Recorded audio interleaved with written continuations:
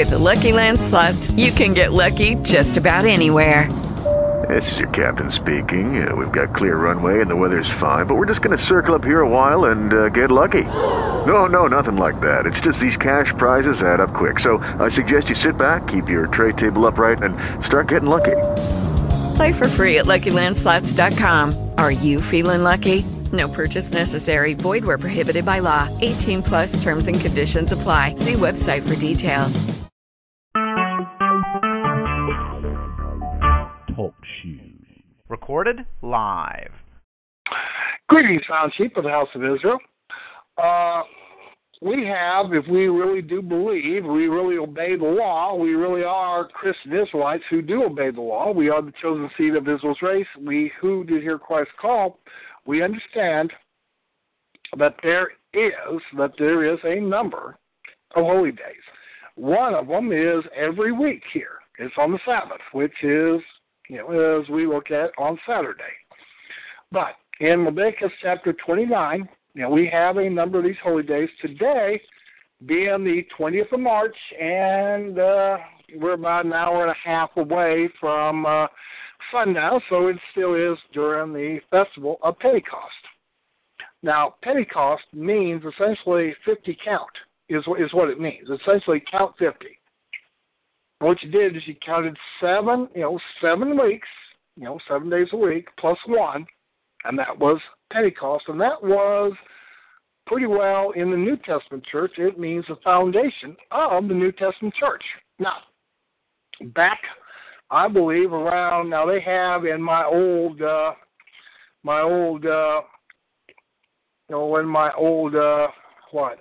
study Bible, King James Study Bible that I got from my father in 1972, and I still keep because, hey, my father gave it to me.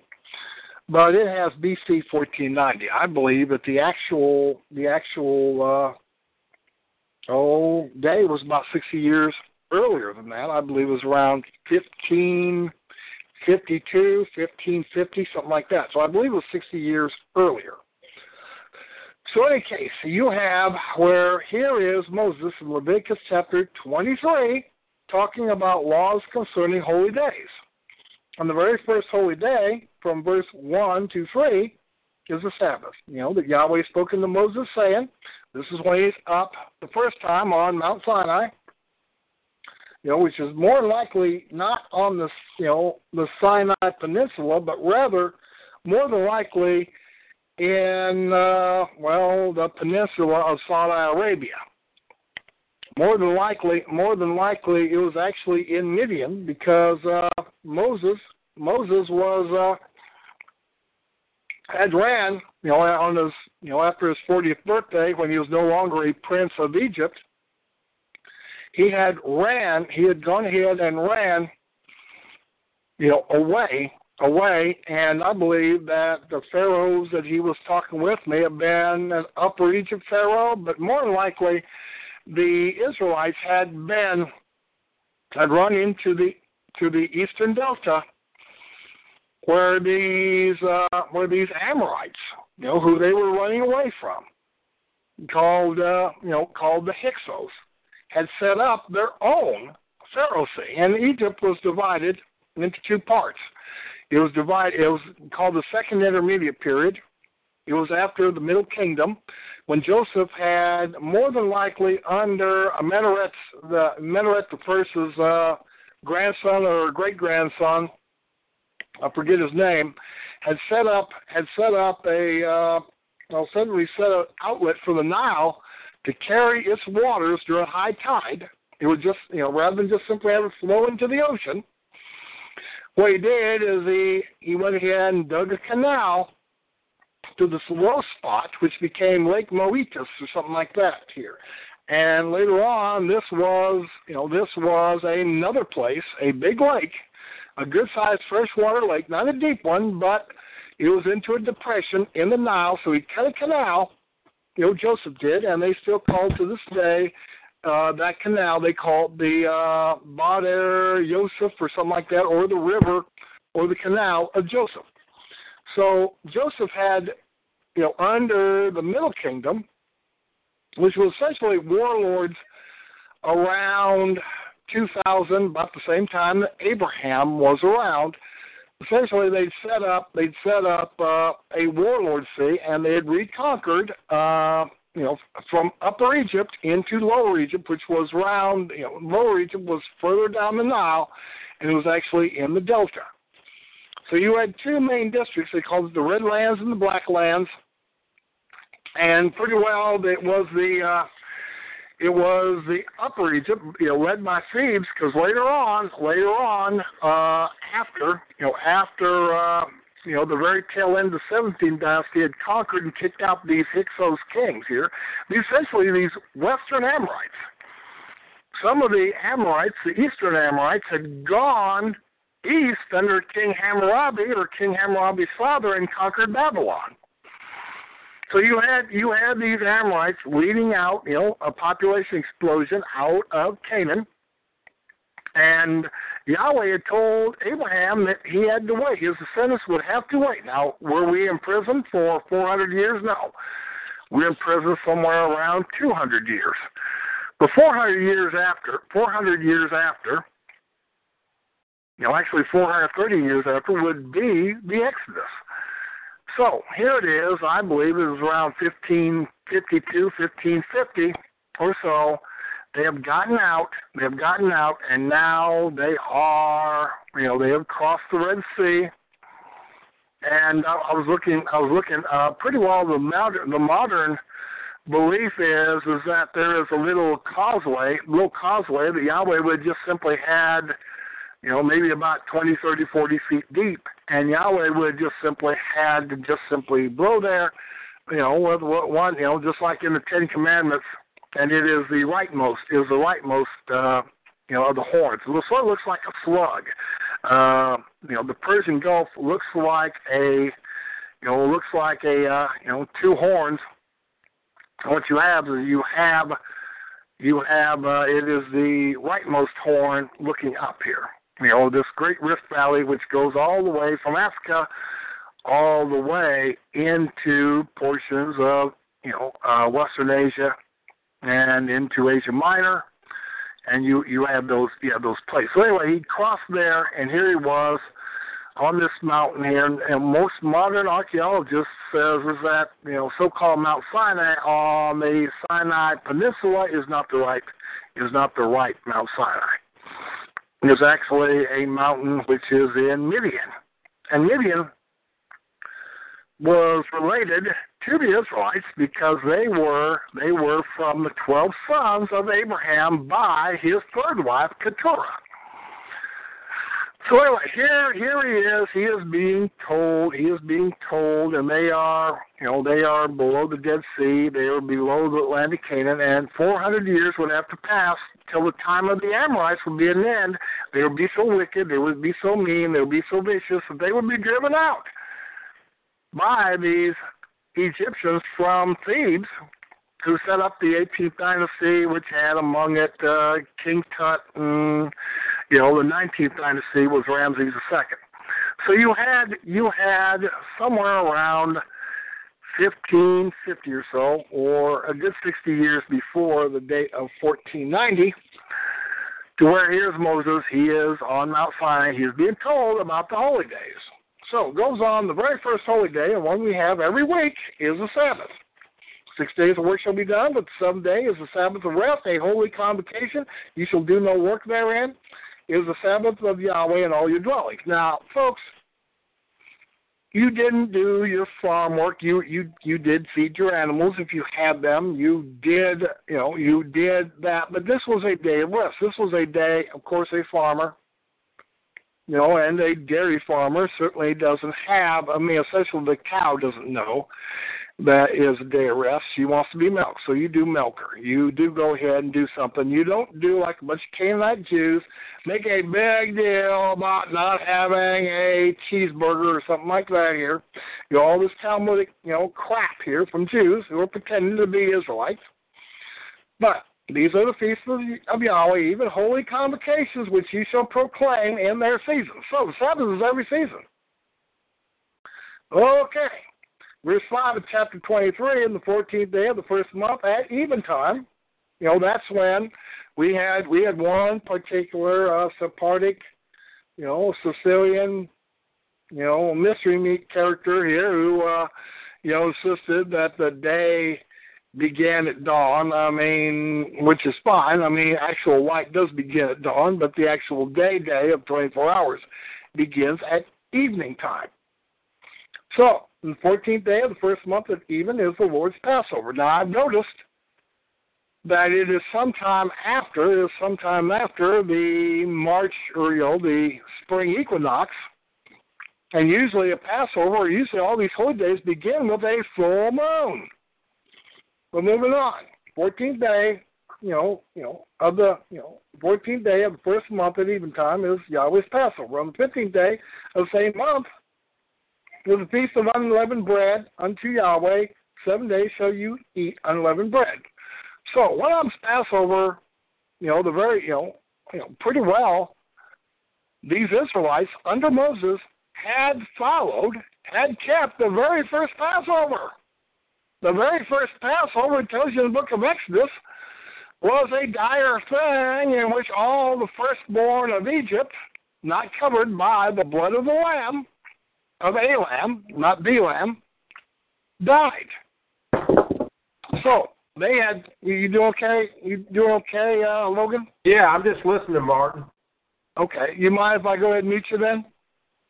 Yeah, just unmute me when you get ready for commentary. All right. So moving on, these are the feasts of Yahweh, even holy days. So it goes on from verse 5 about how you don't work real hard. Of course, you have to take care of your animals. So verse 9, it goes on speaking to when you come. Okay, then it comes to the day we are here now. Verse 9 of Leviticus chapter 23. And Yahweh spoke unto Moses. So this is a new paragraph. This is a new bring it up for yet a new day. We have already covered the Passover. We have covered the days of unleavened bread. You were supposed to eat unleavened bread for what? 7 days? Okay, for 7 days you shall eat unleavened bread. Yahweh, verse 9. And Yahweh spoke unto Moses, saying, Speak unto the children of Israel, say unto them, When you be come into the land which I give unto you, and shall reap the harvest thereof, then you shall bring a sheaf of the first fruits of your harvest unto the priest. Now, did they keep the Passover when they were, in the desert, in the lands of Midian, wandering about for that, and then another, 38, 40, 39 years? Did they keep that? No, Moses more than likely, kept it up, and essentially his brother Aaron more than likely kept it up. He says, when you come into the land which I give unto you, because this was the feast of first fruits. So you will take a sheaf of the first fruits of your harvest. Usually that would be barley, because barley grows faster than wheat. It's prime for a shorter, and barley makes the best beer because it has the most sugar, essentially, or starch in there, whereas wheat has more protein. So you'll take this sheaf,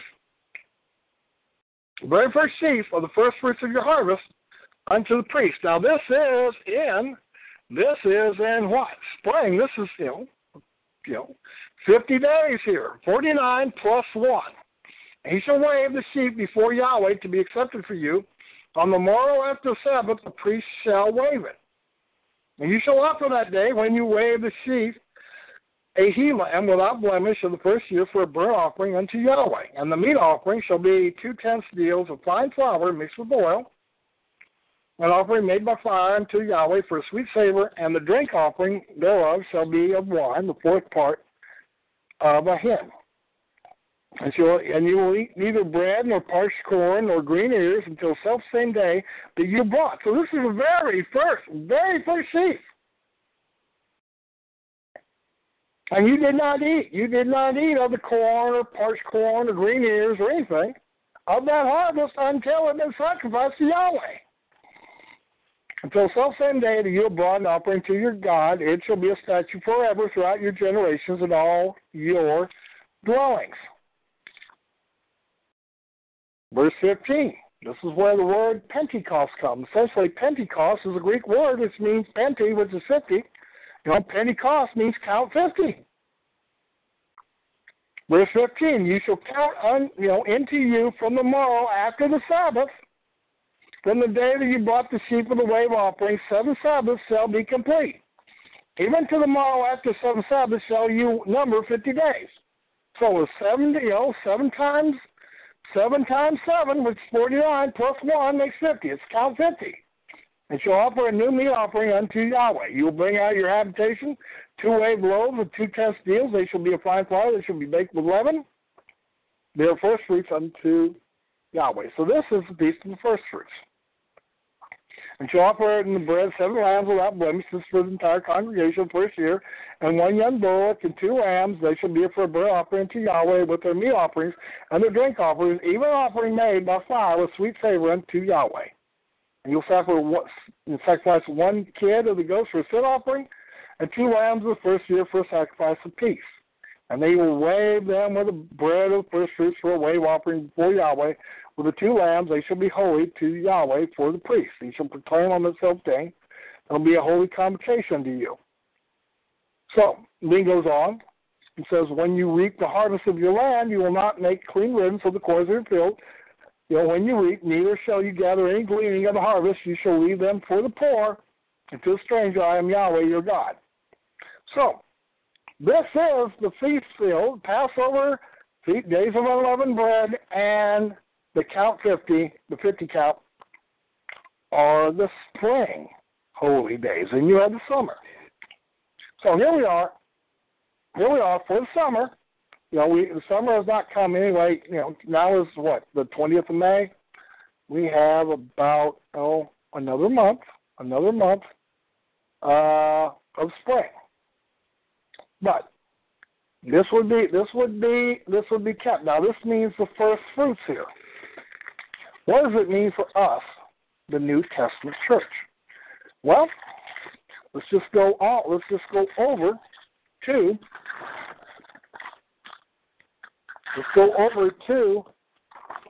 the New Testament.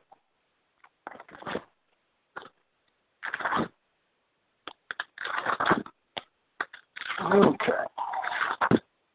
Going through that, you have the 4 Gospels of Matthew, Mark, Luke, and John. And you realize that, when the time came,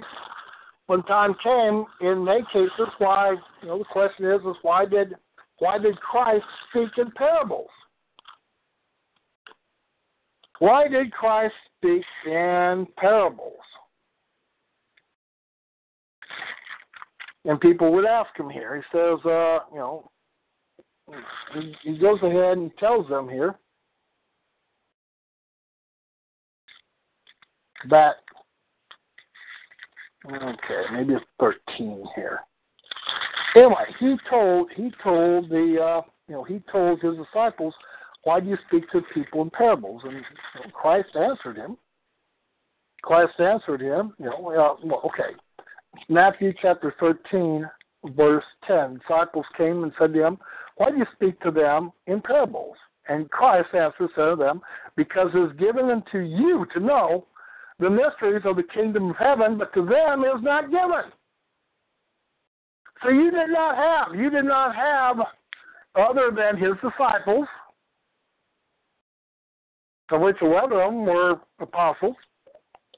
One was this evil Jew, this evil Canaanite Edomite Jew called Judas, and he had his destiny to betray Christ so that Christ could be murdered and be sacrificed for the Passover. Verse 12, for whosoever hath, to him shall be given, he shall have more abundance, but whosoever hath not, from him shall be taken away even that he has. Something fair that you have to realize is that Christ's word is not universalist. It is not for anything other than you, the found sheep of the house of Israel.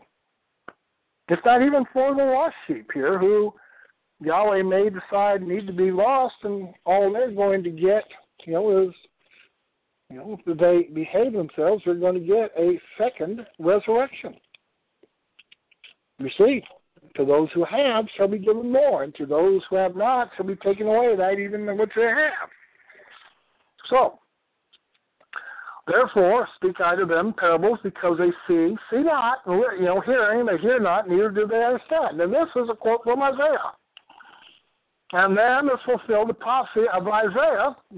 Isaiah said it, which says, by hearing you shall hear, and shall not understand, and seeing you shall see, and shall not perceive.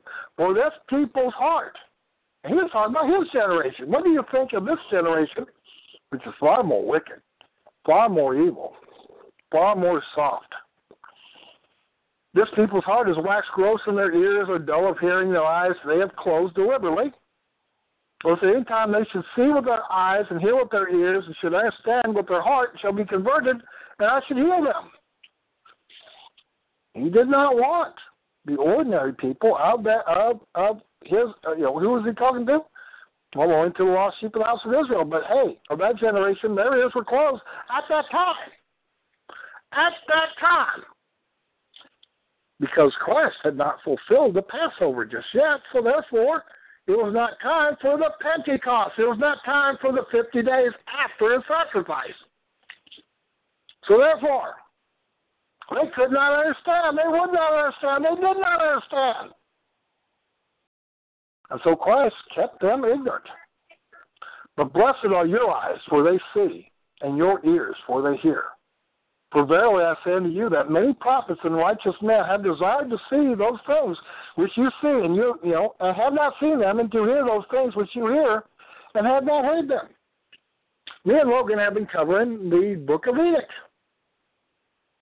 Did Enoch understand everything? In many cases, here he was looking back to what? Genesis chapter 1 and 2 and 3 and 4 and 5. He was predicting a flood which would occur in Genesis chapter 6. He was living in the time of Genesis chapter 6 where these evil angels had chosen to leave their estate, like it says in the book of Jude, quoting the books of Enoch. So, hey, did he understand everything of things to come? He's seen what was to come. Did he understand it? I don't know. More than likely, where he was at on a particular plane, he probably knows exactly what Yahweh's plan was. But hey, all he could do was say what he was allowed to say in the book of Enoch. And us looking back said, oh, how prescient. Last week, Thursday, we covered essentially an astronomy and natural science treatise about the sun, the moon, the planets, the winds. This is mighty fascinating stuff for something that was written about 3,000 years or 3,000 years BC. In case. So he said this time, because here he was speaking only to his disciples. He had not covered yet his destiny, which was to be the Passover, the Lamb of God, the final and ultimate sacrifice for our sins, so that we, having sinned, either by our own sins or by those of our forefathers who have essentially by their foolishness, by their wickedness, by their acts of inquisitiveness, have condemned us to be not only mortal, but essentially outside the law. First, we must, in order to get with the law, we must repent of our sins, and that means to stop doing it to make it right. But it also means that, hey, first there has to be, during the time of the Israelites, and during the 50 days, there was a I lost my train of thought here. Anyway, I'm going to go ahead and unmute Logan and have him say a few words here.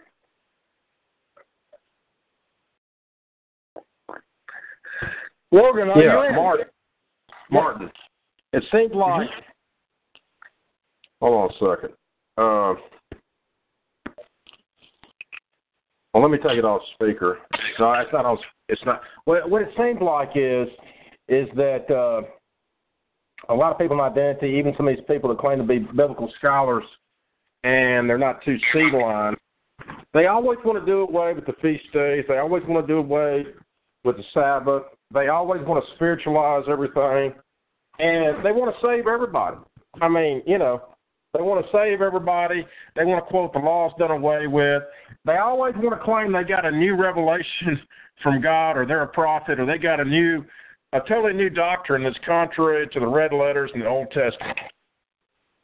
I remember, 25 years ago, Pete Peters come up with a 91st day, which he called doors, that he made up.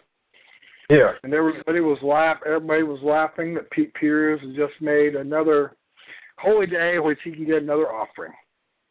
So, yeah. No, I mean, this is, it would be sometime in June or July, and he would get another offering. Sometime, he just went ahead and made it up.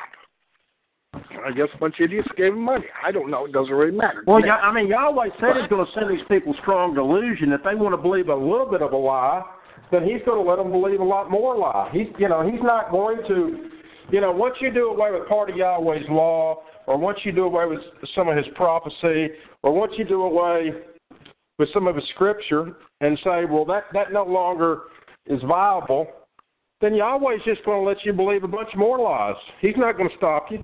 I mean, if you really love evil and you want to go down the highway to hell with Satan and his kids, then Yahweh says, hey, you've been warned.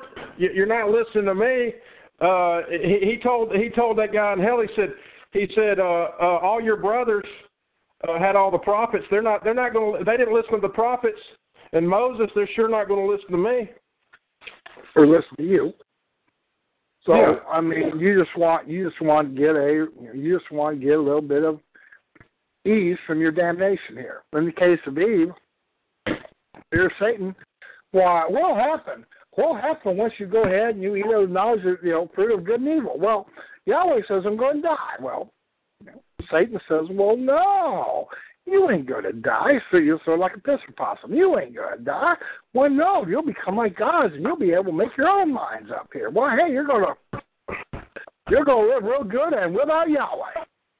Is that not what the Illuminati said? They said that they know the knowledge of Satan, and they know more than Yahweh, and they think they're smarter than Yahweh, but they're dumber than dirt. I mean, that's the same mentality that the Illuminati, the Freemasons, the secret societies, same thing Satan was doing.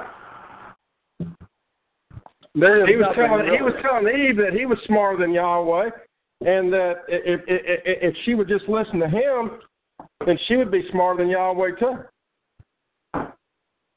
Right? I mean, these things. These people. I mean, didn't work out well for her or her descendants. Now, did it? It didn't work out for the whole white race. Hell, I mean, we've had nothing but thorns and thistles called Jews, serpent seed.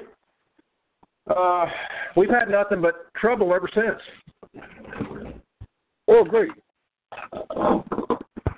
So the thing is, Martin, we have to be on fire for Yahweh. We have to be on fire with the Holy Spirit. We have to separate ourselves from the world, not just from the Jews and Mamzers, but from the Wiggers. Come out of Babylon. And I was talking to I met some identity people today up in Kentucky.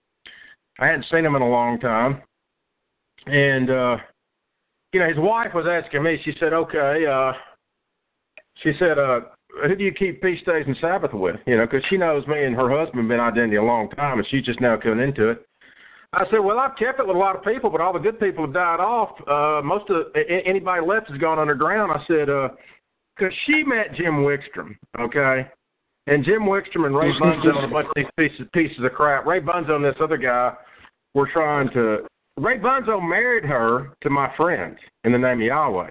And he turns right around. The first time they go to a feast day as a married couple, when she's alone, him and this other guy are trying to hit on her and get her to cheat on her husband. And Jim Wickstrom, he sided with Ray Bunzo and this other crap. Okay?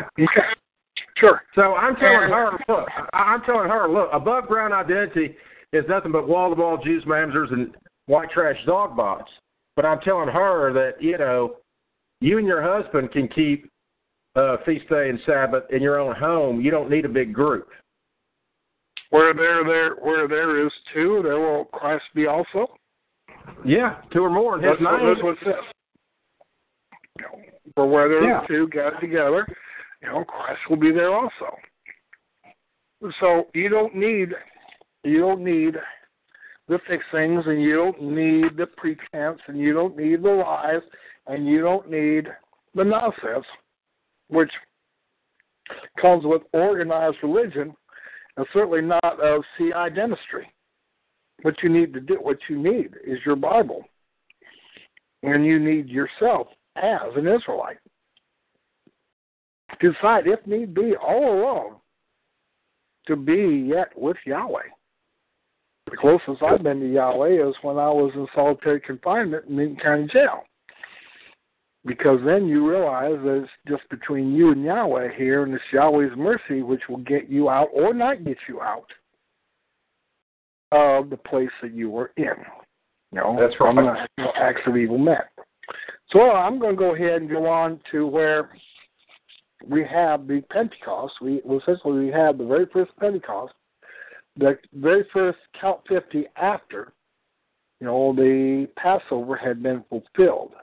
The very first Passover was when the Israelites left Egypt, and they essentially ate just nothing more than wheat, grain, which has been ground up here and mixed essentially with water, and maybe baked a little bit in the sun, and they ate that so-called bread. You know what I mean? It was not great bread. It was a nuke bread. It was pretty well what it was just simply nothing more than flour, which is what they had to eat when they left Egypt.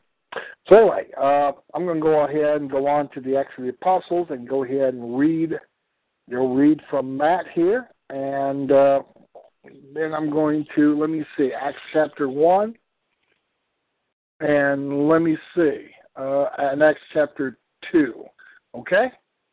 Yeah.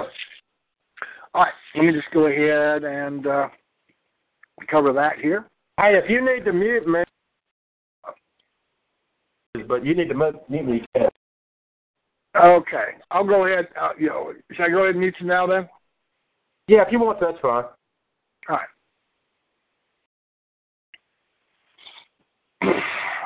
The Acts of the Apostles, chapter 1, for, the former treatise have I made, O Theophilus, of all that Jesus began both to do and teach. Verse 2, until the day in which he was taken up, after he, through the Holy Spirit, had been given commandments unto the apostles whom he had chosen, with 3, to whom he had also showed himself alive after his passion by many infallible proofs, being seen of them 40 days, and speaking of things pertaining to the kingdom of Yahweh. So what he was is after he'd been crucified, he was in the he was in his tomb 3 days, 3 nights, and after he came back, here it is 40 days. Well, guess what? What happens after 49 days plus 1? So here they are. This is the very first holy day after the Passover. Verse 4, and be assembled together with them, command that they should not depart from Jerusalem, but wait for the promise of the Father, which saith he, you have heard of me. So they were told not to leave from Jerusalem, verse 5, but they should wait. So here they are. They hadn't gone back to Galilee. They hadn't gone back to their businesses. They hadn't, they were waiting for something. Verse 5, for John truly baptized with water, but you shall be baptized with the Holy Spirit, not many days hence. Verse 6, now they therefore were come together and they asked of him, saying, Lord, will you at the same time restore again the kingdom to Israel? So they had thought that Christ was a warrior king. And he said to them, Is it not for you to know the times or seasons which the Father has put in his own power? It is not for you. So you don't know. You don't know the times or the seasons. Verse 8, but you shall receive power. After that, the Holy Ghost has come upon you, and you shall be witnesses unto me both in Jerusalem and in all Judea and in Samaria and to the uttermost part of the earth. So Samaria had a bunch of Israelites and also had some Chaldeans mixed in with them. Essentially, Samaria was the northern portion of Israel. Verse 9, when he had spoken these things, when they beheld, he was taken up, and the cloud carried him out of their sight. So he says, hey, 40 days. He'd been up with them for, 40 days, so, very soon, he's going to come back. Verse 10, when they looked steadfastly toward the heaven as he went, behold, two men stood by them in white apparel. Verse 11, which also said, you men of Galilee, why do you stand gazing up into the heaven? This same Jesus which is taken up from you into the heaven shall so come in like manner as you have seen him go into heaven. Verse 12, then returned unto Jerusalem from the mount called Olivet, which is from Jerusalem a Sabbath day journey. Verse 13, when they are come in, they went into an upper room where abode both Peter and James and John and Andrew and Philip and Thomas, Bartholomew and Matthew, James the son of Alphaeus and Simon, Zelotes, and Judas the brother of James. So, he has his disciples, and he has Jude, or Judas, also called Jude, the brother of James. And these all continue with one accord in prayer and supplication with the women, and Mary, the mother of Jesus, and with his brethren. Verse 15, in those days Peter stood up in the midst of the disciples and said the number of those names together were about 120. So, hey, there was more than just disciples. There were 70 others here, and then there was some more. It was about 120, men and brethren. This scripture needs must be fulfilled, which the Holy Ghost by the mouth of David spoke before concerning Judas, which was guide to them that took Jesus. For he is numbered with us and have obtained part of this mystery. Now this man purchased the field with the reward of iniquity, and falling headlong, he burst asunder in the midst, and all his bowels gushed out. It was known unto all the dwellings of Jerusalem, inasmuch that field is called their proper tongue, Seldama, which is the field of blood. For it is written in the book of Psalms, let his habitation be desolate, let no man dwell therein, as bishopric let another take. So pretty well what they're going to do is they're going to decide about Judas. Concerning Judas, which was guide to them, Judas was the guide to them. So he was a spy. So, he had gotten 30 pieces of silver. He wanted to give it back. They said no. He realized he'd done something evil, so he hung himself.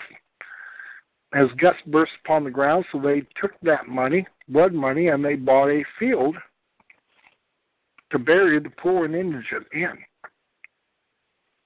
Began from the same baptism of John till that same day he was taken up, must one be ordained to witness. And they approached to Joseph called Barsabbas, which was named Justus, and Matthias. And they prayed and said, you, Lord, you know the hearts of all men. Show which of these two you have chosen. They may take part in this ministry and apostleship, by which Judas by transgression fell, that he might go into their own place. And they gave forth their lots, and lot fell on Matthias, and he was numbered with the 11 apostles.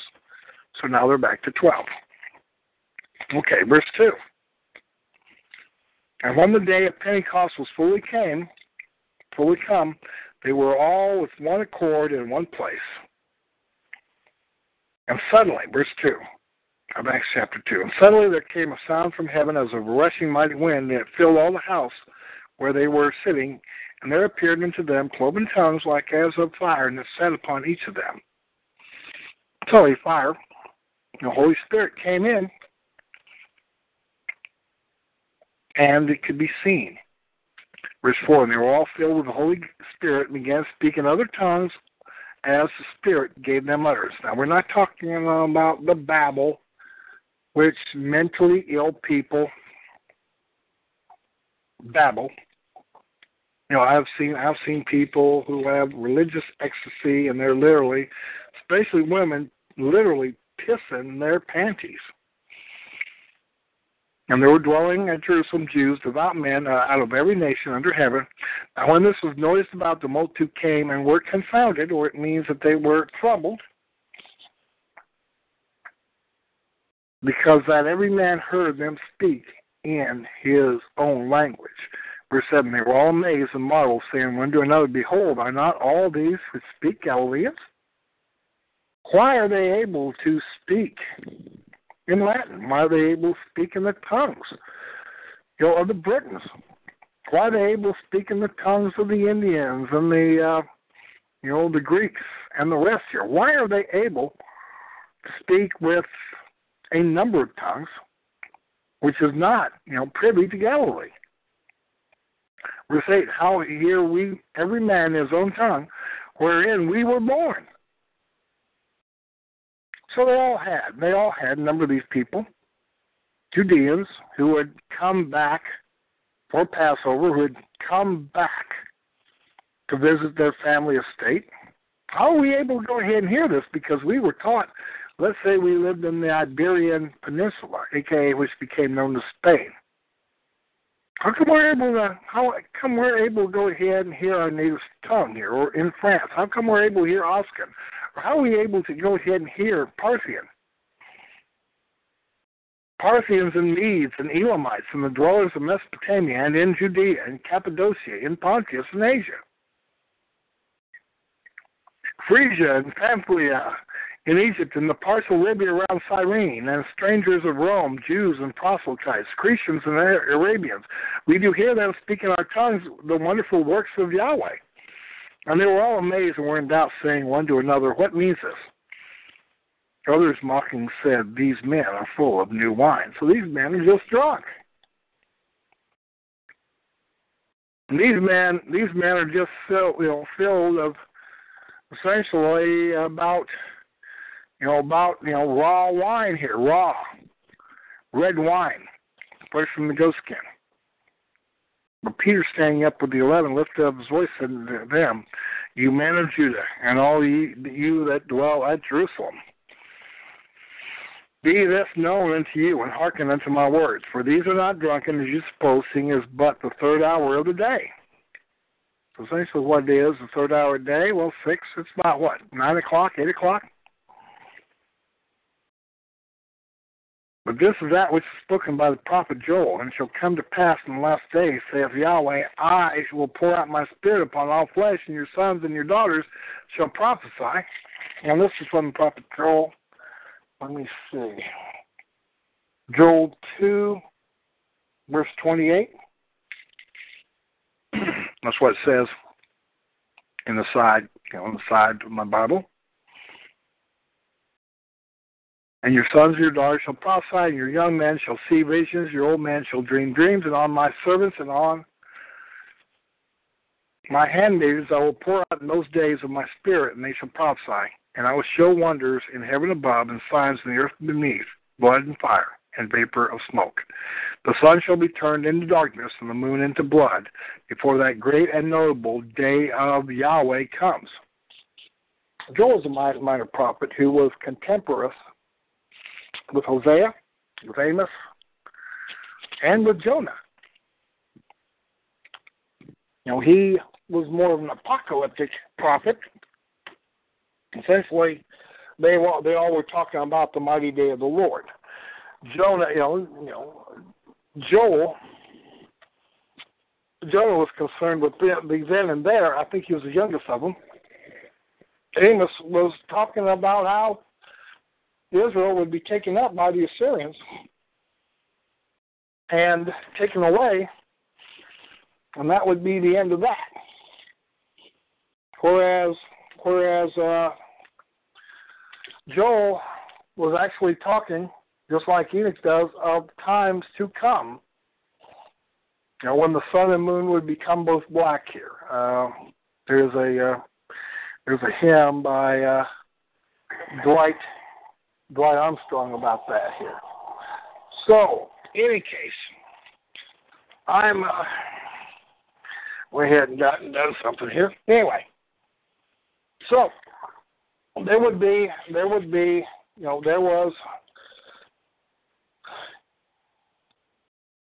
The Son, and shall come to pass, whosoever shall call on the name of Yahweh shall be saved. Ye men of Israel, hear these words. Jesus of Nazareth, a man approved of Yahweh among you by miracles and wonders and signs, which Yahweh did by him the midst of you, as you yourself also know.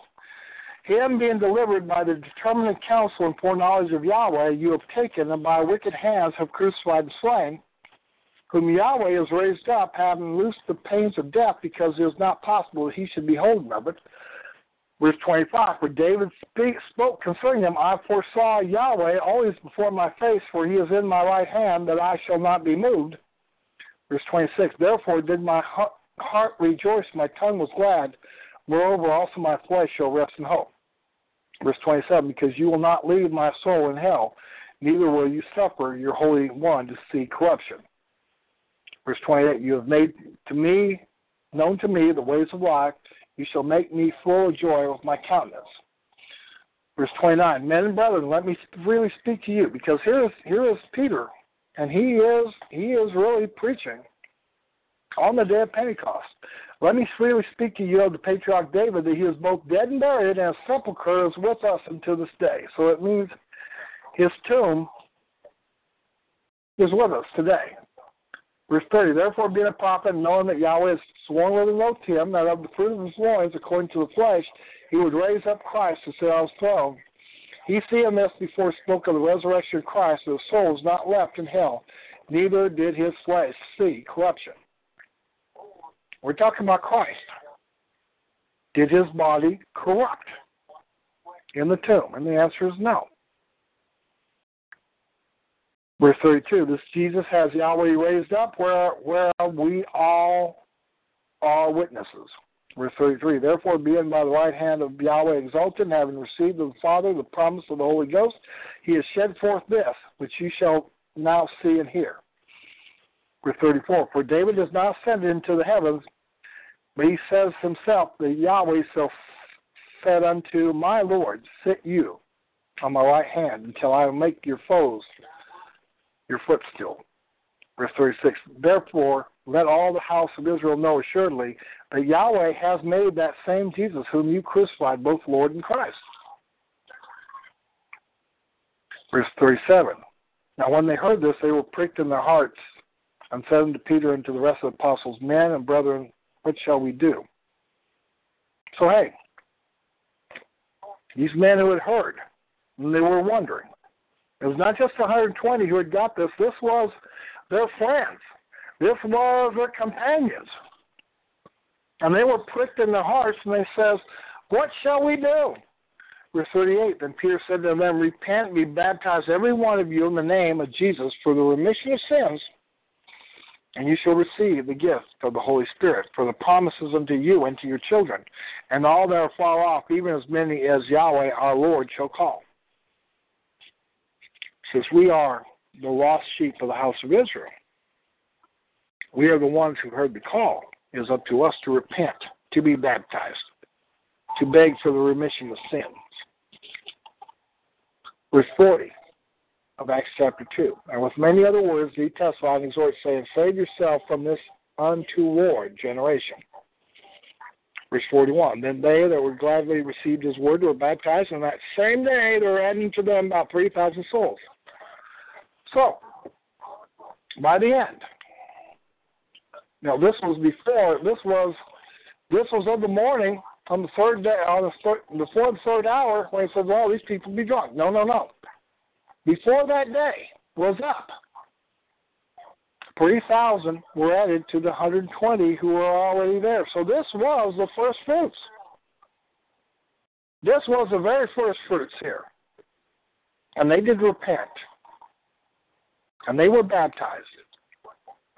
So essentially they died. Their old sins, their old men, the old men they were, and the old women that they were, died. And so they were new men and new women. 3,000 of them. Verse 42 of Acts chapter 2. And they continued steadfastly in the apostles' doctrine and fellowship and breaking of bread and in prayers. Verse 43, and fear came on every soul, and many wonders and signs were done by the apostles. Verse 44, and all that believed were together and had all things in common. Verse 45, and sold their possessions and goods and parted them to all men as every man had need.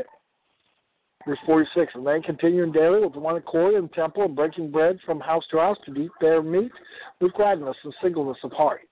Verse 47, praising Yahweh and having favor with all the people. And Yahweh add to the church daily such as should be saved. So, in any case, this is the very first real Pentecost of the New Testament church. This is when the New Testament church began. Was 49, or 7 times 7 plus 1. So that's what we are indeed also celebrating, to where Passover was on a Sabbath. And yesterday was 7 times 7 days, or 49 days. And today is the day after the day 7 times 7 plus 1, which is 50, or count 50. So anyway, we're going to go ahead and unmute Logan.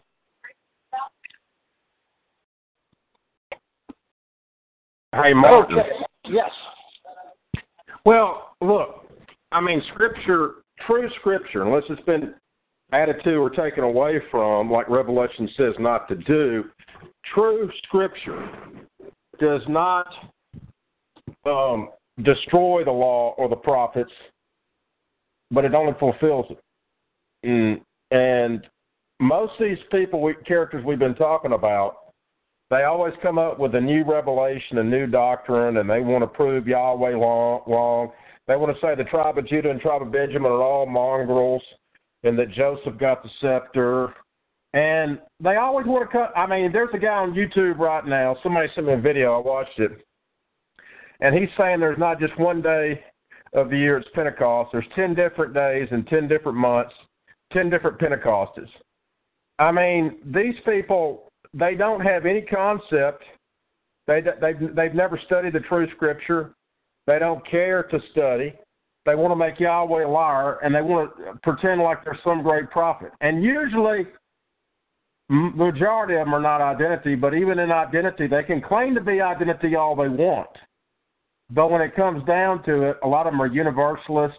A lot of them want to do away with the law and say we're just under grace.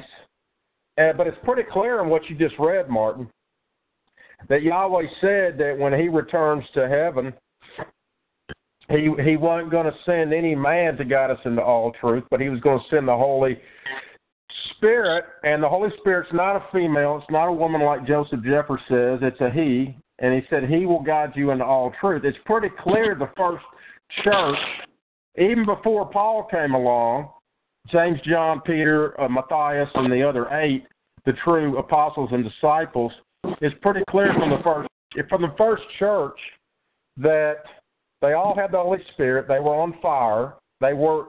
If they did speak in tongues, it was coming from the Holy Spirit. It wasn't some kind of mumbo jumbo that you go into the churches today and they're jumping up and down and falling down, pretending to, speaking in something nobody understands. I mean, if you're speaking in tongues because of the Holy Spirit, then some people in the congregation will be able to understand you and get a revelation.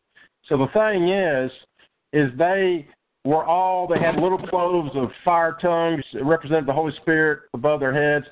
I mean, it was basically what Yahweh promised them, that they would continue on his work and feed his sheep and teach his laws and commandments and baptize people and get them to truly repent, and he would be with them.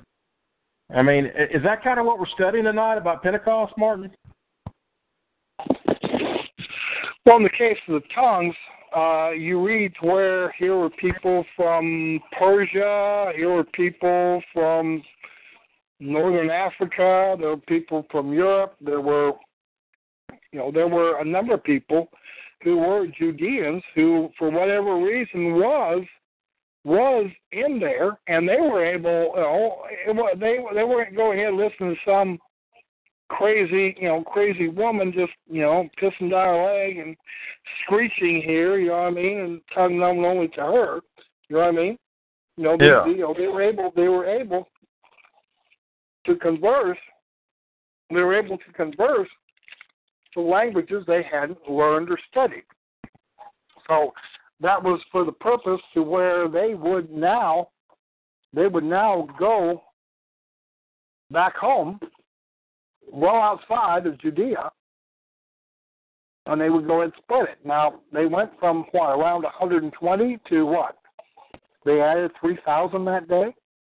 You know what I mean? This was some mighty convincing works here now, wasn't it? Oh, yeah. Yes, it was here.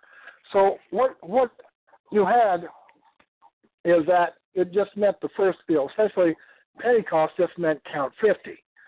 But from the 50 you would have, and they didn't really keep it, they didn't really keep it.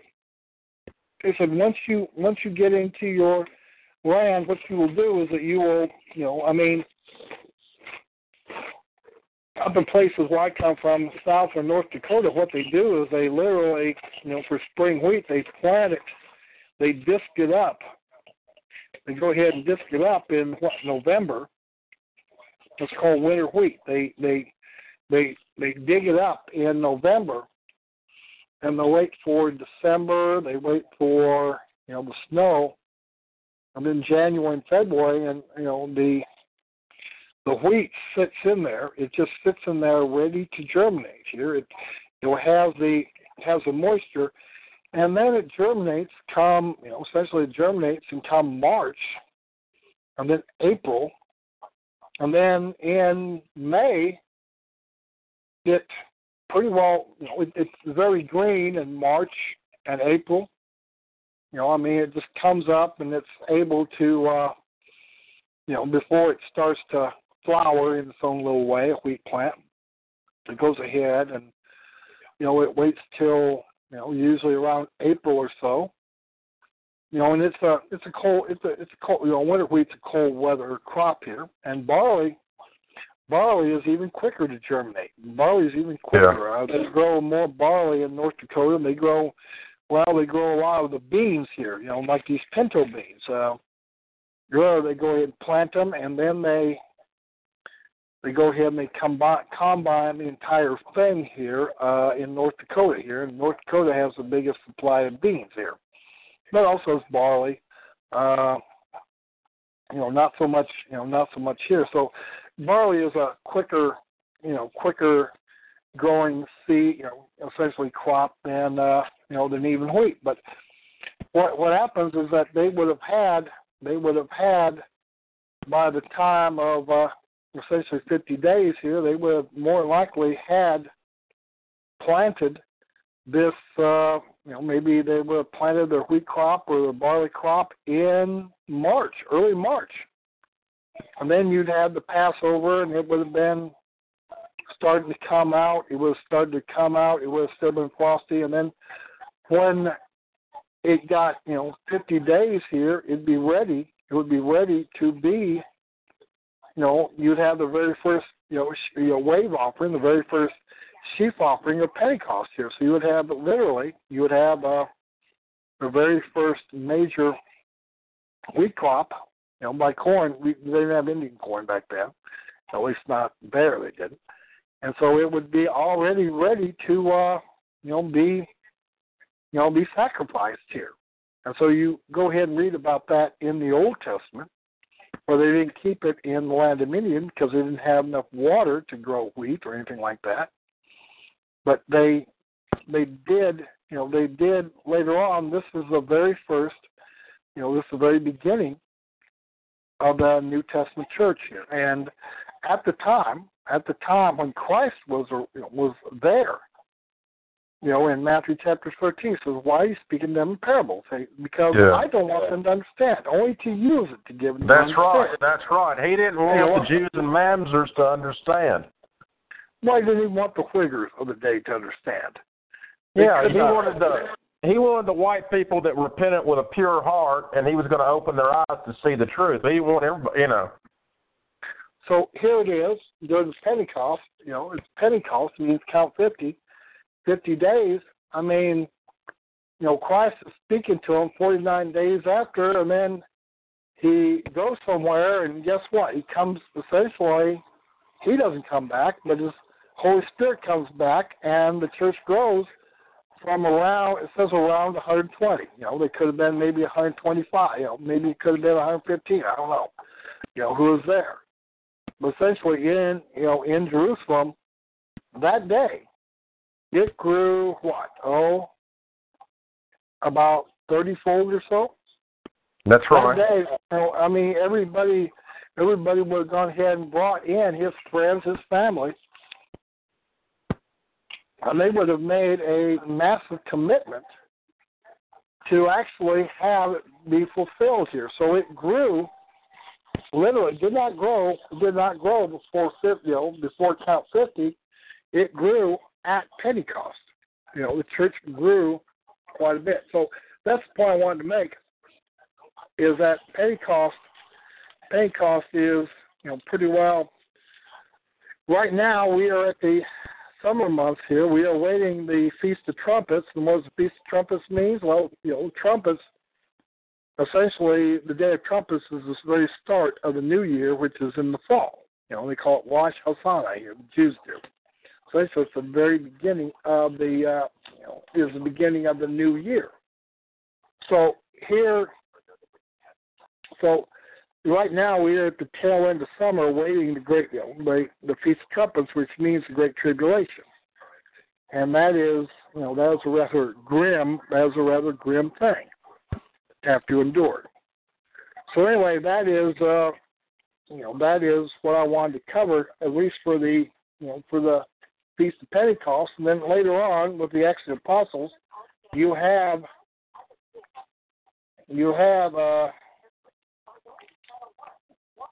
we're in the 9th hour here, so essentially then you have some other narratives in Acts chapter 2, and you already covered that earlier, last year I think it was, that you covered the books of Acts here, correct? That's right. That's correct. Okay. So you have later on that Peter and John are arrested and tried, they're forbidden to teach, but still the word gets out. But you had literally, upon the day of Pentecost, you had the church go from around 120 individuals to over 3,000. Yep. This was sort of like a wheat kernel. Some it gives 30, some it gives 60, some it gives 100-fold back here from single stock here. So that's what Pentecost really means. Count 50. They count 50 from Christ's sacrifice. And then no longer do you hear, you're not given to understand the words of Christ here. Now you are given to understand the words of Christ, starting with Pentecost. And the very first thing you need to understand is that you are a child. If you be an Israelite, you are a child of Yahweh. You're a child of Adam. You're a child of Adam through Seth, through Noah, through Abraham, Isaac, Jacob, Israel. You are an Israelite, and therefore is given to you to now understand. So here you had a mighty door opened. You had a mighty door opened to understanding by the power of the Holy Spirit. So you had no longer was this just simply Christ's disciples saying, okay, why are you talking to them in parables? Now it was, Peter and John and the rest of the disciples, and now 3,000 of them. They're all preaching. Maybe they're not all learned men, in the Bible or Scripture, but they're all becoming known, later on as Christians or followers of Christ. All right. That's right. This is why this holy day, which we are supposed to keep, in perpetuity here. That's what it said. That's what Moses said. You're to keep this. You're to keep this holy day in perpetuity. So you're to keep it if you are an Israelite, if you are those who heard the call, and obviously 3,000 people or more heard the call. Later on, it grew to where those 3,000 converted maybe not 30 times, but they converted. You read where they converted. Later on, you had about 50,000. About a week or so later. Yeah, that's right. You had. Let's see, chapter 3. Let me go ahead and look here. So, in Acts chapter 3, Peter is talking about how Christ was predicted by Moses. Moses truly said to his fathers, "The prophet shall be Yahweh your God, raise unto you or your brethren like me, and you shall hear these things." And so he spoke to the people, priests, captain of the temple, And so now here the captain of the temple and the Sadducees, the people who are, benefiting from, these people coming to Judea, to Jerusalem, to go ahead and do it. Now I'm mad, and they agreed. They taught the people and priests, through Jesus, the resurrection of the dead. Well, guess what? If Christ is the sacrifice, Christ is the Messiah, Christ is the Son of Yahweh. What do you need? What do you need these temple Baal priests for anymore? What do you need them for anymore? You know what I mean? That's right. Peter and John was just cutting in on their life here. So the rulers, Ananias, high priest, and Caiaphas, and John and Alexander, as many of the kindred of the high priest are gathered together. So by what power by name do you do this here? You said, you rulers of people over Egypt here. Let's be examined, a good deed done to the impotent man by which he's made whole. So here, I'm doing it in Jesus' name here. And so they were marveled at the boldness of Peter and John. Perceived they were unlearned, ignorant men. They marveled, and they took knowledge of them that they had been with Jesus. So they said, "What shall we?" Verse 16, Acts chapter 4. What shall we do with these men? And the noble miracle has been done by them as manifest to all that dwell in Jerusalem. We cannot deny it. But it should, that should spread no further among people, let's just go ahead and threaten them. They speak henceforth to no man in this name. And they command them. See, Peter and John, and by this time, thousands of people who are converted to Christ. Well, what do you need to, hey, you have Christ as a sacrifice. What do you need to sacrifice sheep and goats and oxen, turtle doves, and barley meal? What do you need to go to Jerusalem for anymore? Yeah, that's true. Why do you need to do that here? And they were more mean than Jim and Tammy Baker would be. If you went ahead and cut into their little religious, little scam here. You know what I mean? Yeah. So anyway, you had the they're forbidden to teach, but yet they did teach, didn't they? They continued to teach, right? That's correct. So anyway, the difference was is that Christ did not teach the masses here. He put on a medicine show. He healed them. He'd do miracles. They go in and he went ahead and healed 10 lepers, and essentially the lower class, working class Samaritans were the one who had the decency to come back and thank Christ here. I said, well, didn't I heal 10 lepers? Where's the other 9 at? I guess they're enjoying themselves here, you know what I mean? Yeah. They're no longer leper. They no longer have to in leper colony. Well, at least you came back, Mr. Samaritan, and, thanked me. So it goes on about the punishment of Ananias and Sapphira. I used to compare Meerkat Mark Downey to Ananias and his Jew wife here, old Clint Downey, to Sapphira. So in any case, you had this sort of thing, and here they were being threatened, but it got to where this word of Christ went on. It went on to Antioch. It went on to Damascus. It went on all over the place. You know what I mean? It went on to Athens. It went on to Rome. It went on all over the place between the Israelites here. And then later on, they decided to bring in essentially the wild olive branch here and graft it back on or graft it back in to the people. And what they said is that, hey, for first generation, circumcision was no longer necessary. In any case, yeah, but I don't agree with that because it was never done away with. Now, just because they said it was okay does not mean the red letters or Yahweh said it was okay. Okay. And I mean, like they had to really work and pray, and they decided in Acts chapter 15 that would be the way it was. But like we pointed out with Paul expanded it, I think, without really any authorization to do so. And I think you agree even more so. Paul went off the reservation, correct? Yeah, anyway, because, but what is... I mean, look, Martin. Yahweh, I mean, anything that doesn't line up with the red letters, whether you want to say Paul's been mistranslated or whatever, or John 3:16, the thing is, this is why we're in trouble. People want to do away with the law, and they want to bring in all the Mazzers and Jews and mongrels. And like I said, tonight, once you start doing away with some of Yahweh's laws, then, or in some of his prophecies, then, if maybe we don't have to keep the feast days anymore, maybe the Sabbath's not that important, and maybe we don't have to be circumcised, then, I mean, where does it end? Once you start doing away with some of those laws, where does it end? Well, it ends with you end up having Mona Montgomery, who at least is honest, and says she picks and chooses what she wants to believe, what she wants to follow. I call it value meal Christianity. I like this, and I like that, and I'm going to obey this here, but I don't really like that.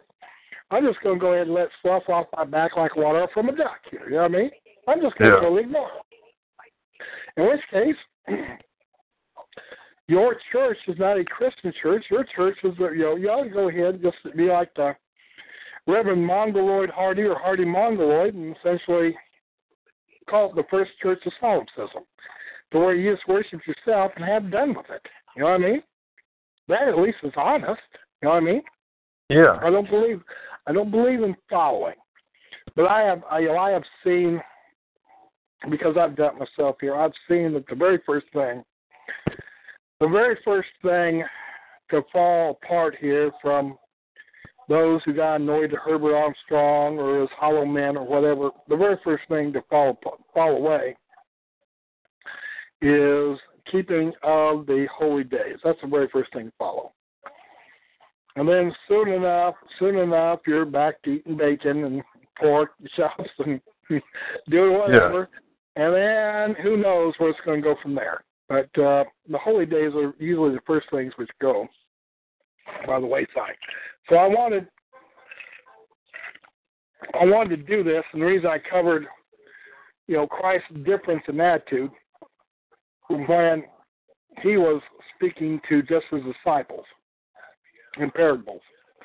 At that time, it was not the time for the Israelite masses. And folks, Christianity is only for the lost and the found sheep of the house of Israel. It's not for Negroes. It's not for Orientals. It's not for beaners. It's not for anyone other. Now, you can be a sinner.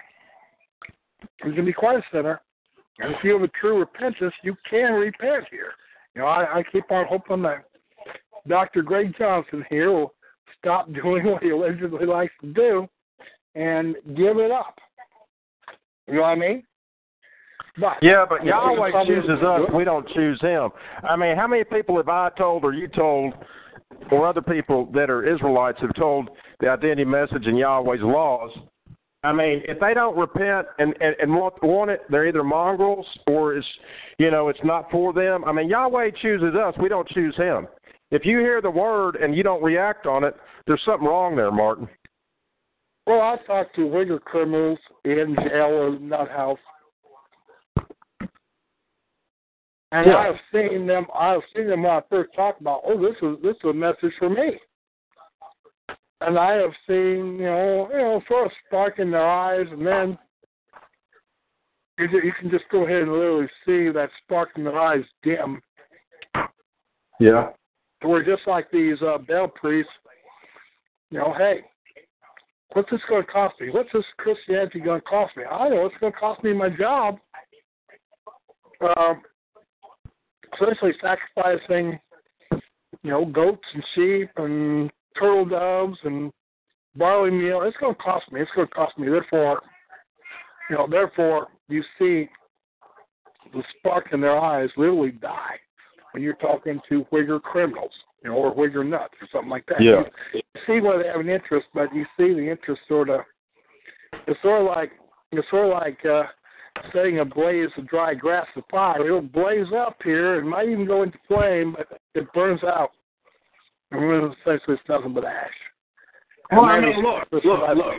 Everybody wants to say that they're on the side of God or Yahweh, or if they're in the name of Jesus or whatever. And everybody wants to be rewarded. Okay, but a true Israelite, if you don't want to repent, then you really don't love Yahweh, right? He said, if you love me, keep my commandments. If you're not going to repent, that's what Peter preached here. I mean, well, let's forget about Peter or any other man. Let's talk about the red letters and Yeshua. Okay, he was Yahweh. John the Baptist, he preached repentance, so did the rest of them. But let's talk about Yeshua. Only Yeshua, Yahweh in the flesh body, can have the ability to forgive sins. Remember, they wanted to stone Yeshua to death because he claimed to be equal with Yahweh, and he was Yahweh. He claimed to be the Word, and he claimed to have the power to forgive sins. Peter and James and John the Baptist and Matthias, the rest, they didn't have the power to forgive sins. Only Yahweh can do that. Right? Well, I agree, because they're not Yahweh and they're not Christ. But we have a disagreement. I think that hold on. You have a disagreement with, who do you have a disagreement with, me or somebody in the chat room? I didn't understand what you're saying. No. Well, I believe that there's Yahweh the Father and Christ the Son. But anyway, wait a minute. The Son, the Messiah, Yeshua, he said that he had the power to forgive sins. Now, only Yahweh can do that. All right? Yahweh's not going to allow anybody else to remarry Israel. Yahweh the Father was married to Israel. So if Yahweh the Son and Yahweh the Father aren't the same being, if they aren't both Yahweh God equal, then how would Yahweh the Father allow the Son to remarry Israel? He wouldn't. Well, I think they're both. I think they're both God.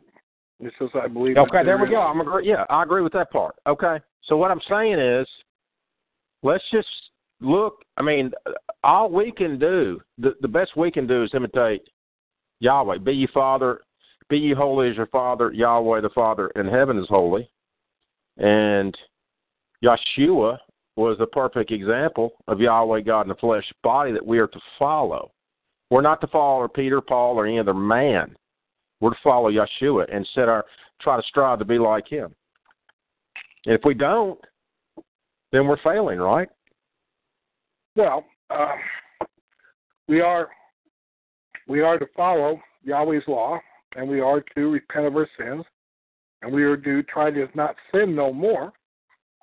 And anyway, look, Yahweh said his yoke is easy, his burden is light. Now, Paul said it was impossible to keep the laws. Well, Yahweh the Father and Yahweh the Son, Yahweh the Father and Son both said it was not impossible, it was easy.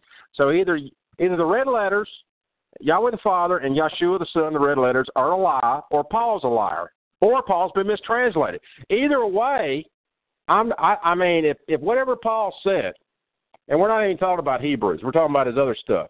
Whatever he wrote and said, if it doesn't line up with the red letters, I'm going with the red letters. No, I'm not a big follower of Paul. And you are even less a big follower of Paul. Well, I never called Paul a homosexual or Jew like Gary Blackwell and like Judy Nipps and like Russ Walker. And like Russ Walker, they called Paul a homosexual. They called him a Jew. I mean, I don't have any proof of that. Paul said he was tribe of Benjamin, but I know this. Whether Paul's been mistranslated or whether he went off the reservation, he does not line up with red letters. And I know this. All of Judeo-Christianity and the majority of two-seed line identity love Paul, and they teach Paul. So, I mean, there's a problem there, Martin. There's a problem. That's why we have so many wicked people. We have so many wicked wiggers.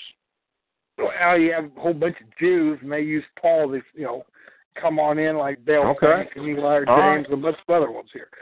So, anyway, the reason I want to do this, I wanted to go ahead and do this, is that there was a difference between when Christ was alive, talking to where he spoke in parables. He said why he spoke in parables. And that was because this was before he had been the sacrifice for the equivalent of Passover. And then later on, when Pentecost came, 49 plus 1, or count 50 after Passover, things changed to where now Christ's teachings were open to all those who were of the house of Israel. Now, niggers would benefit from obeying Yahweh's law, but they will not I got a good example. I got a good example. Yahweh's law says that white, yellow, and black are all supposed to live in segregated societies.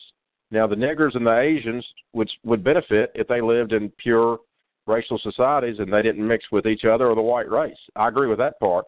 As far as the rest of the laws, they don't have to be circumcised. The feast days and Sabbaths are not for them. Now, It was always the premise that whenever you had the mixed multitude and the mamzers and mongrels that were in Israel, they were required to obey Yahweh's laws for Israelites to the best of their ability. But it's not naturally for them. I agree. Right? I agree. It said that you don't let any beast here raise his paw up against Mount Sinai, or he'll be shot through with bolts of lightning by Yahweh. So it benefits to obey Yahweh's law, even if you're not of the house of Israel. But on the other hand, these creatures are not really able to obey much of any law other than their own natures, and so they do not belong in white society. It's not a matter of segregation. It's a matter of them having their own boundaries and their own places here where they can make of what they are as best they can. But anyway, we want, what I want to do is cover especially the day of Passover, and why it wasn't until Passover that Christ's New Testament church was really founded, because it went from around 120 people to 3,000, then within a week or so it got up to 50,000 and got even higher. And so it grew like a wildfire. And so first the Judeans and then the Romans were interested in making sure it didn't spread any further, and so they persecuted the church. It didn't work, though. But on the other hand, a whole bunch of paganism and lawlessness came in through the Baal cult assembly, or the Roman Catholic Church later on, to where 300-some years later, it is not the same church as what Christ, had set up here, and had brought alive in the day of Passover around 33 or 34, A.D. So anyway, that's what I wanted to go ahead and cover for tonight for Pentecostal services here. I'll try to go ahead and save it here. Okay. Do you want me to go ahead and end the Bible study with a prayer before we talk about anything? Why not? Yes, go ahead. All right, let me go ahead and end the prayer. Dear Heavenly Father, we come to you as children of yours, as Israelites, and we know that your scriptures, your Old Testament laws are not done away with. They're forever. We know your prophecies are not going to fail. We know that the lost books that line up, and all the ones we've studied for the most part, line up perfectly with the red letters in the Old Testament. We know they should be in the modern day, quote-unquote, canonized, or the canon, and they were taken out by Satan and his kids in the Catholic Church. And we know anything like John 3:16 or some of the writings of Paul, or, anything that's in the modern scriptures that has been adulterated or edited, we are not to follow.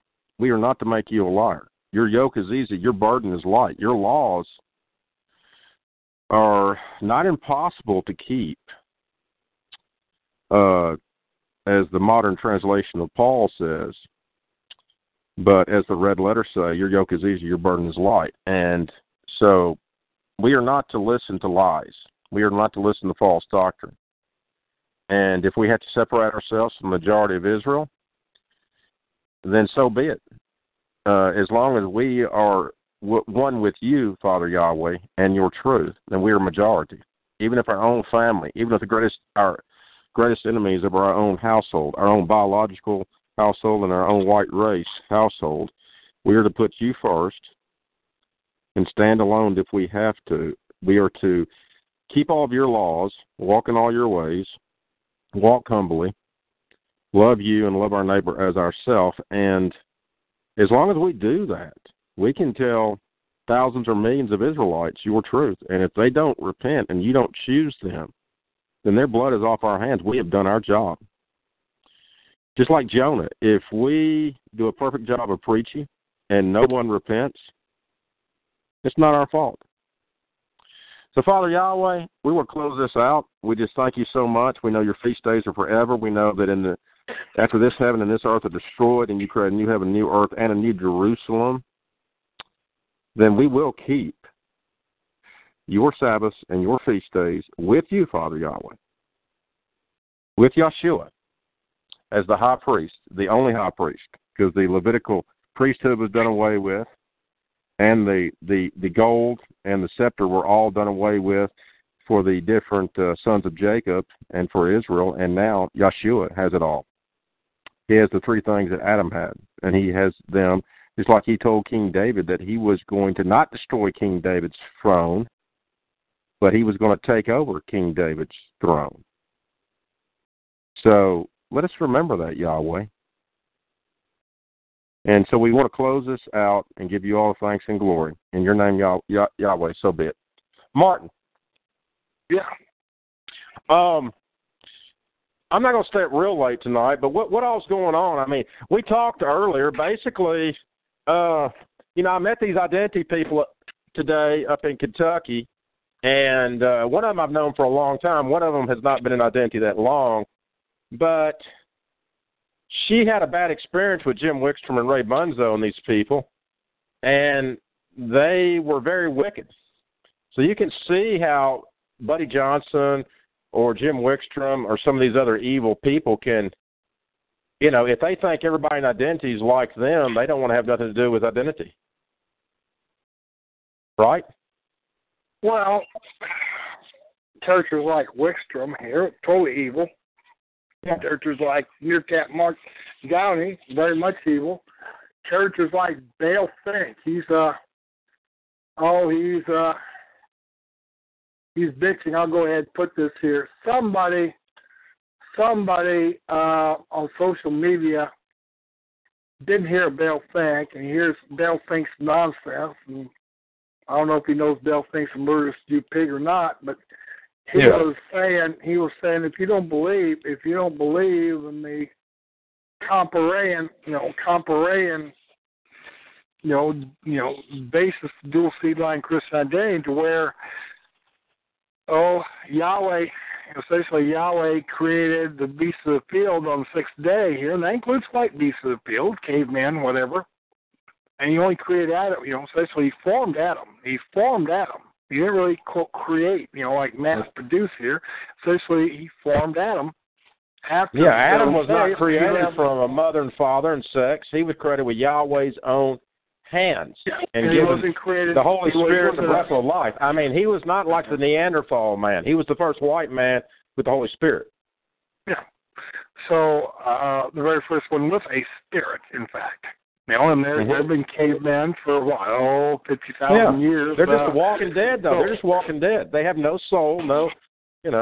Walking dead. They may have been quite clever. They may have had, they may have loved their wives and their children, whatever. But they weren't Adamic man. And so here is Dale Fink. I went ahead and put this thing up here.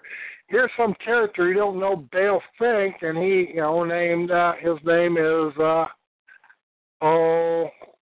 guy named Dalton Stout.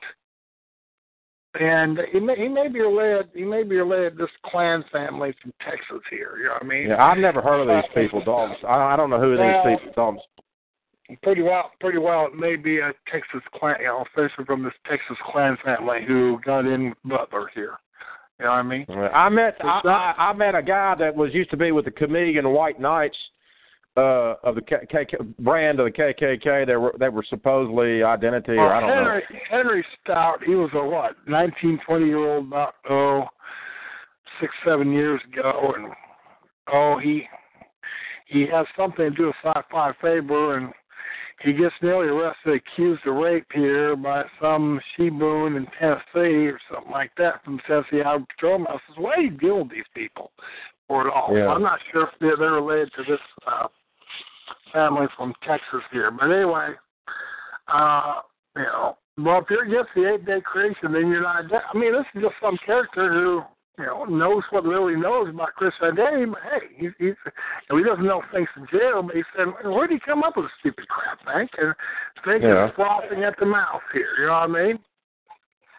So, he had tested assholes like Dalton referred to other med schools before even taking time to understand. No, Hank, we don't need to understand you. We don't need to understand you're a murderous Jew pig. We don't need to understand anything about you, Hank. We really don't. What do we need to understand about you, Hank? Answer, nothing. We don't need to understand anything at all about you.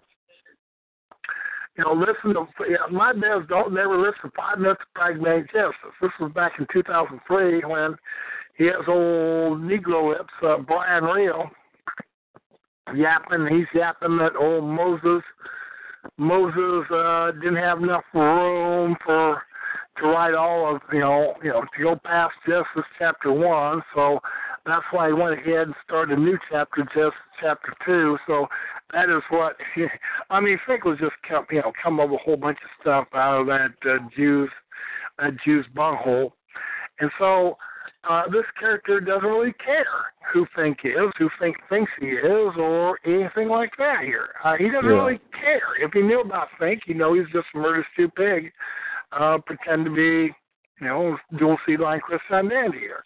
He goes ahead and he follows the stupid crap that, another, Sephardic Melungeon, Captain Military Emmaheiser, you know what I mean? And, anyway, I got a you told me Dan Johns is not even dead anymore.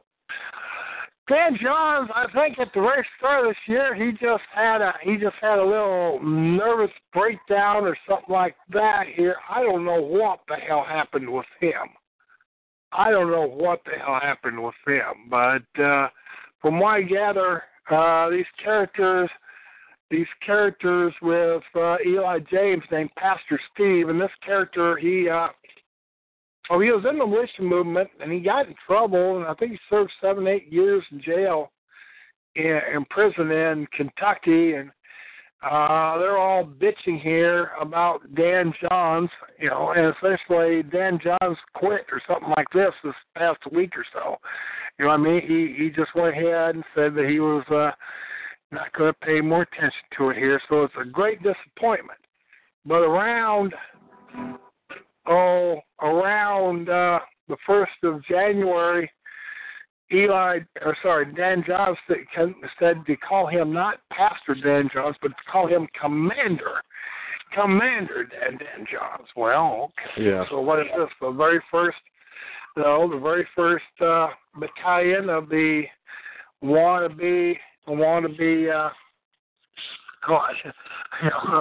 Ashkenazi Melungeon serial polygamists here, who have their nuts cut. Commander. Shoot, the Commander is even more pretentious title than Pastor is it? Yeah. But pretty well they were, the Pisser Possums were yapping about that. On the 18th or something like that. So the Pisser Possum was bitching about Dan Johns. I'll go ahead and put a link to that too here. So, but that's what you have. Is you have all these characters. They're saying all sorts of stuff here. None of it's biblical. None of it is relevant to anything. and they're just all over the place, here. So Pastor Steve here says no further shows are scheduled as Dan has left EFR of his own volition. Thank you, Pastor Steve. I'm kind of speechless at these events. I don't even know who this Steve guy is. This Steve Elder? Who the hell is this? Steve Anderson. I don't know him. Is he friend of Dan Johns? Not anymore, obviously, here. So his real name is Warren Vandersall or something like that. And the Bishop officer was mad because he attacked Wickstrom by name. So I guess he's following this Gail Mack or something like that here. So is the Pisser Possum still having a weekly show, or did he go? I think he keeps on talking on a meth about binge or something. I have no idea. So, so he's on a radio network that continually plays Christ-hating Bill Pierce and Andy Bitchcock interviews. We're Stevens every day and beautifully agrees with every word like a cock here. The seedliner is actually Jeremy Visser here. The interviewer and a foreign whore on a Jewish control website. Okay, so today,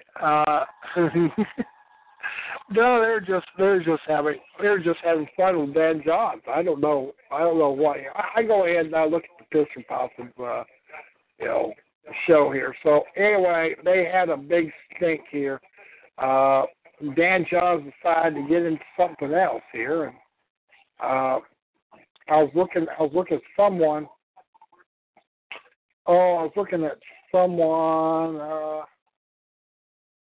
Okay. Dan Johns has quit.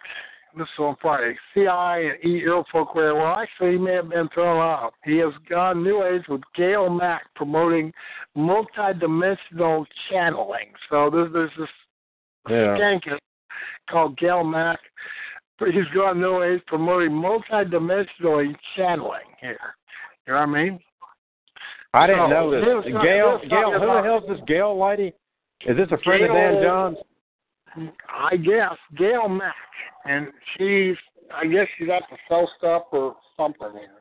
She's channeling, what's it called? Multidimensional channeling. Yeah. So maybe you can go ahead and bring in a whole bunch of demons from a different, from Planet 666 from Nibiru here. You know what I mean? Yeah. But I was looking at them here. He was talking about fake. He said, that kike has hijacked so many CI sites and materials, as you know only too well. I've saved a lot of audio files over years, but it's always nice to direct people to the source, which becomes increasingly more difficult with Think, either getting the sites closed or appropriating the files or both here. And this guy from England, he pointed out, is that Think has.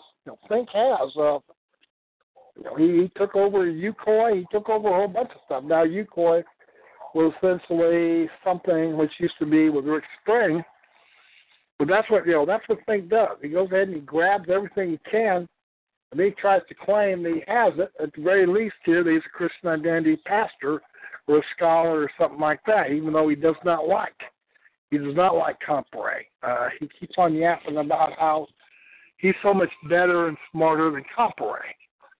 But I was looking at that here, and I found out where Billy Roper appropriated this thing about Ruth here. Especially, he went ahead and he got from this crazy bitch named Maggie who believes that women ought to be able to speak in church because they get to prophesy and dream dreams or whatever. Yeah, I don't know who Mindy is. I don't know who these people are. Maggie from Tupelo, Mississippi. Let's see. Okay. So, I'm looking at what Fink is yapping here. Oh, he's yapping crap about Brother Don Aaron. Are you on Fink's website? Yeah, I'm looking at Fink's website here. So, you have Fink saying all sorts of stuff here. Patrick Little. Oh, boy. Yeah, I'm looking at Fink here, but Fink was whining about. Fink was whining big time about. What the hell's his name? Dave Barley. Dave Barley was Sheldon Emery's son-in-law, married Sheldon Emery's Melanesian daughter, to where their kids just look like beaners. You know, sort of like the Pisser Possums, some of the Pisser Possums, and Pisser Possum's full-blood brother does. You know, Spawn does. And supposedly Sheldon Emery was, I don't know if he was trying to get off of the No Devil preacher and not here, but Fink was big on No Devil. He was saying that Satan was not, did not seduce Eve. You know what I mean? When he was running around Meerkat Mark. So now Meerkat Mark croaked off, a month and a half ago of lung cancer, even though he didn't smoke. Why? Fink's going back to pretending that he's Christian identity, but they're dual seed line, and he's not. Yeah. You know what I mean? And let me see. So do any of these people still have an audience anymore? I mean, other than the occasional Jew or a mamzer? I mean, do they even have any? Really, I think it's just turned on. We've turned on that Michelin called Alan Rouse, or soprano mamzer, who had married a she-moon, had 5 or 6 nigglets. I'm not sure it was 5 or 6, but turned on him about 3 months ago. About the same time he turned on Brother Non-Aryan. And from what I gather, I haven't looked at Ryan Brennan's or Brother Non-Aryan's last one here, but he was really calling out Fink here for quite a bit of stuff here. Let me see. Let me close that here. I'm looking at no, I'm not looking at that here. I'm looking for Brother Non-Aryan here. Anyway, where was I? Let's see. Radical Ryan here, or as I call him, Brother Non-Aryan. Let's see. Videos, okay. Mr. Vengement Punisher. Okay. Fallout Call. Forum Fallback. Let me see. Let's see. Altar Call. I have no idea what that's about here. I was looking at his Fallout Call Out. He was really just making big time fun of Bill Fake here. And so it's spot on, you know what I mean? Yeah. Pastor Sergeant Lindstedt. Pastor Sergeant Lindstedt. Well, maybe you should. I don't know. Papa Cat follows me now. Anyway, there's Brother Non-Aryan here. So, yeah, I was looking. Is that Fake? You're just mad as hell because pretty well when they think of dual seed line Christian identity, they think, of course, eighth day creation, which is what Tom Brace taught. You know what I mean? Yeah. So, anyway. What 8-day nonsense is being discussed. Well, he has his charge, but what he did is he got rid of this mamzer from Ohio called Ezra Pound. He got rid of Soprano Mamzer. He got rid of a whole bunch of people. Fake did. Yeah. Well, when Jews and Mamzers turn on each other and expose each other, it's actually a good thing. I mean, it saves us, Oh, yeah.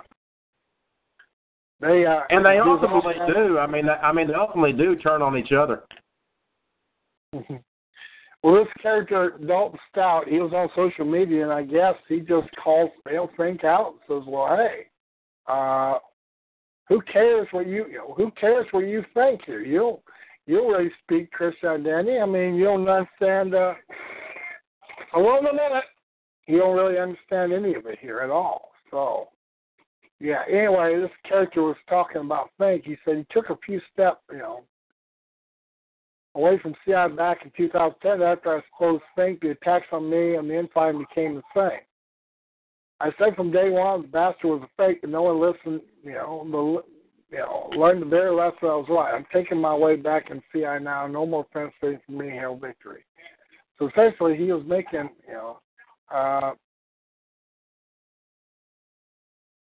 Finkelstein had appropriated the old site. Here's a new one, IsraeliteWatchman.com.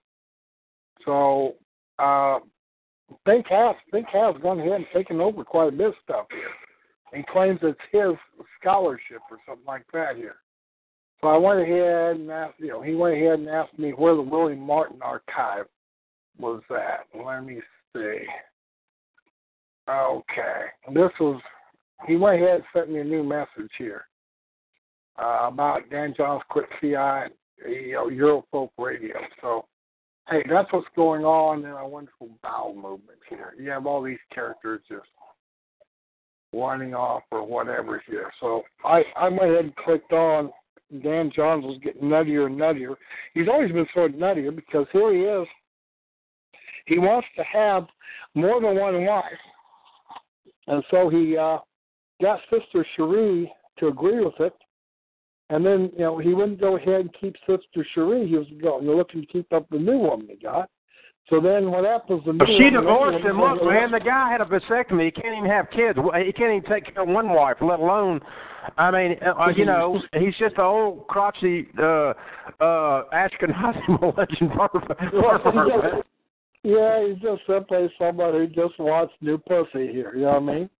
So they were taking pictures of what I call this tan straddler here, this brown-skinned woman who Dan Johns was dressed up as a Roman centurion, and she was dressed up as Cleopatra or something here, and out here dancing with niggers and a whole bunch of other critters. And Think seen that was from October, that was from Halloween 2010, so Think went ahead and says it.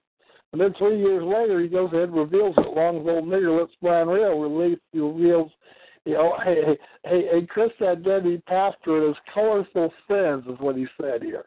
And then old nigger lips said, well, we ought to be mean to Dan Johns because, Dan Johns has been nice to old nigger lips here.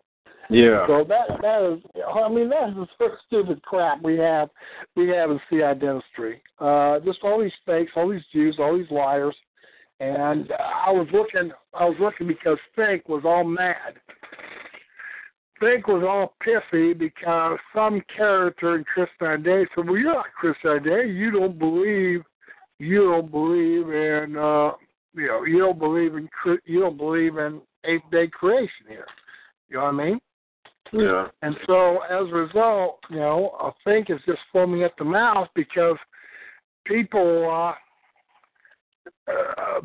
just make fun of the critter. You know what I mean? So yeah. Let's see here. Married to Melissa Fank here. From what I gather, May 6th here. I'm just look at this here. Yeah, Fank is just simply, Okay. I'm looking at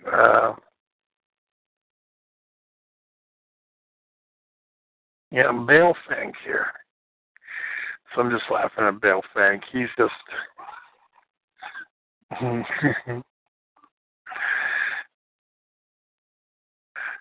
okay. Sonny Eames is with William Fank. Okay. I'm not sure what William Eves is here. All right.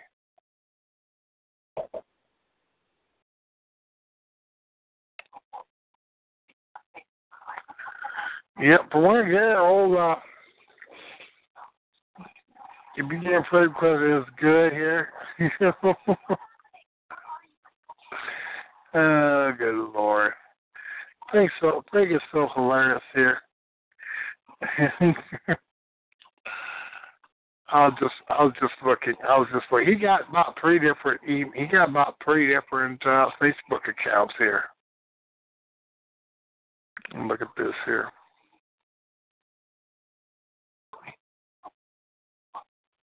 Anyway, yeah, I was just looking at May 18th here is the last one here. Okay. Oh, well, nothing they'll think here. I don't know about Eli or anything like that here, what Eli's up to. Anyway, I think it's probably about time we go ahead and call it a night here. Listen, I'm gonna be back. I'm gonna be back Thursday to continue the Book of Enoch. All right, that'll be a thing to do. I did want to cover the. What I'll probably do is I'll just go ahead and separate the thing on about Pentecost here, and then just go ahead and post the whole thing here as well. Here, that's what I've been doing. That's what I've been doing with your show as well. Here, I've been downloading it here, and then essentially upgrade. But tonight, I just went ahead and put it under Understanding Dual Sea Line Christian Identity. So anyway, I think I'm going to go ahead and call it a night. So I'm we'll be back Thursday. Hail victory. You bet. Hail victory. Hey guys, it is Ryan. I'm not sure if you know this about me, but I'm a bit of a fun fanatic when I can. I like to work, but I like fun too. It's a thing. And now the truth is out there. I can tell you about my favorite place to have fun. Chumba Casino. They have hundreds of social casino style games to choose from with new games released each week. You can play for free anytime, anywhere. And each day brings a new chance to collect daily bonuses. So join me in the fun. Sign up now at ChumbaCasino.com. No purchase necessary. VGW Group. Void where prohibited by law. See terms and conditions. 18+.